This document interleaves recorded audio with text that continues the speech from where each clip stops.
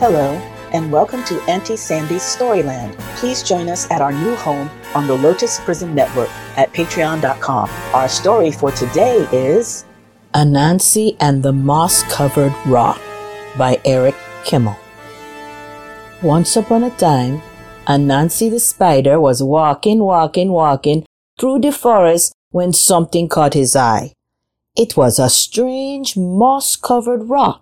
"How interesting," Anansi said. "Isn't this a strange moss-covered rock?" Kapam! Everything went black. Down fell Anansi, senseless. An hour later, Anansi woke up. His head was spinning. He wondered what had happened. "I was walking along the path when something caught my eye. I stopped and said, 'Isn't this a strange moss-covered rock?' Kapam! Down fell Anansi again. But this time, when he woke up an hour later, he knew what was happening. "Aha," said Anansi, "this is a magic rock. And whenever anyone comes along and says the magic words, 'Isn't this a strange down he goes. This is a good thing to know," said Anansi, "and I know just how to use it." So Anansi went walking through the forest until he came to Lion's house. Lion was sitting on his porch. At his feet was a great pile of yams. Anansi loved yams, but he was too lazy to dig them up himself. Anansi said to Lion, "Hello, Lion. It is very hot today, don't you think so?" "Yes, Anansi," said Lion. "It is terribly hot." "I'm going for a walk in the cool forest," said Anansi. "Would you like to come?" "I certainly would," said Lion. So Lion and Anansi went walking through the forest. After a while, Anansi led Lion to a certain place. "Lion, do you see what I see?" "Oh, yes, Anansi," said Lion. "Isn't this a strange moss-covered rock?" Kapow! Down fell Lion. Anansi ran back to Lion's house and made off with all of Lion's yams. An hour later, Lion woke up. His head was spinning. Anansi was nowhere in sight, and when he got home, he found that every single one of his yams was gone.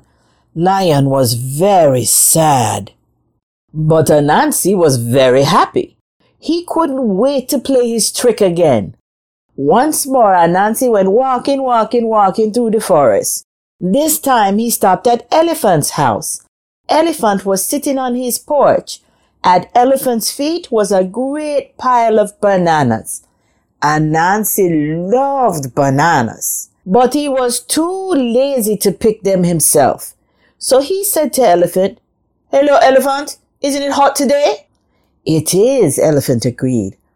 "I am going for a walk in the cool forest," Anansi said. "Would you like to come?" "That sounds nice," said Elephant. "Thank you for inviting me, Anansi." So Anansi and Elephant went walking through the forest. After a while, Anansi led Elephant to a certain place. "Elephant, look! Do you see what I see?" Elephant looked. "Yes, I do, Anansi. Isn't this a strange moss-covered rock?" Kapow! Down fell Elephant. Anansi ran back to Elephant's house and made off with all the bananas. An hour later, Elephant woke up. His head was spinning. Anansi was nowhere in sight. And when he got home, he found that every single one of his bananas was gone. Elephant was very sad. But Anansi was very happy. He couldn't wait to play his trick again. He played it on rhinoceros and hippopotamus. He played it on giraffe and zebra. He played it on every single animal in the forest. But all this time, watching from behind the leaves, was Little Bush Deer. Little Bush Deer is small and shy and very hard to see. She watched Anansi play his wicked trick again and again on all the other animals. Little Bush Deer decided it was time for Anansi to learn a lesson. So Little Bush Deer went deep into the forest to where the coconut trees grow. She climbed the coconut tree and threw down a great many coconuts. She carried the coconuts home in a basket and set them on her porch. Then she sat down beside them to wait. In a little while along came Anansi. Anansi's eyes lit up when he saw Little Bush Deer's coconuts. Anansi loved coconuts. He loved to eat the tender white coconut meat and drink the sweet coconut milk inside. But he was much too lazy to gather coconuts himself. Instead, he said, "Hello, Little Bush Deer. It is so hot today." Little Bush Deer smiled. "It is very hot, Anansi." "I am going for a walk in the cool forest. Would you like to come?" "Yes, I would," said Little Bush Deer. So Anansi and Little Bush Deer went walking in the cool forest. After a while, Anansi led Little Bush Deer to a certain place. "Little Bush Deer, look over there. Do you see what I see?" Little Bush Deer knew all about Anansi's trick. She looked. "No, Anansi, I don't see anything." "You must see it. Look very carefully." Little Bush Deer looked. "No, I still don't see anything," she said. Anansi began to get angry. "You must see it. Look over there. Look right where I am pointing. Do you see it now?" "No, Anansi," said Little Bush Deer. Anansi stomped his legs. "You see it. You just don't want to say it." "Say what?" said Little Bush Deer.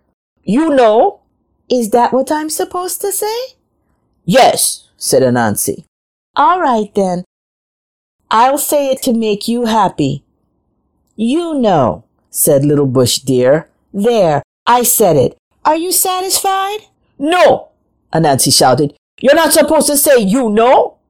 "What am I supposed to say?" "You're supposed to say, 'Isn't this a strange moss-covered rock?'" Kapow! Down fell Anansi. Then Little Bush Deer ran and got all the other animals. Together they went to Anansi's house and took back all the good things he had stolen from them. An hour later, Anansi woke up. His head was spinning. Little Bush Deer was nowhere in sight, and when he got home, he found his house as empty as it was before. But if you think Anansi learned his lesson, you're mistaken, because he's still playing tricks to this very day. That is the end of our story for today. Thank you so much for tuning in. Join our exclusive Storyland membership on the Lotus Prism Network to get special appreciation bonuses and rewards as a valued member of our listener team. To join our membership, go to patreon.com/the Lotus Prism Network. For those who like the book we read today and would like to purchase it, please click the link in the description. Follow our Facebook page so you can find us on all your favorite social media and share with your family and friends. Thank you for your support. We'll see you next time on Auntie Sandy's Storyland.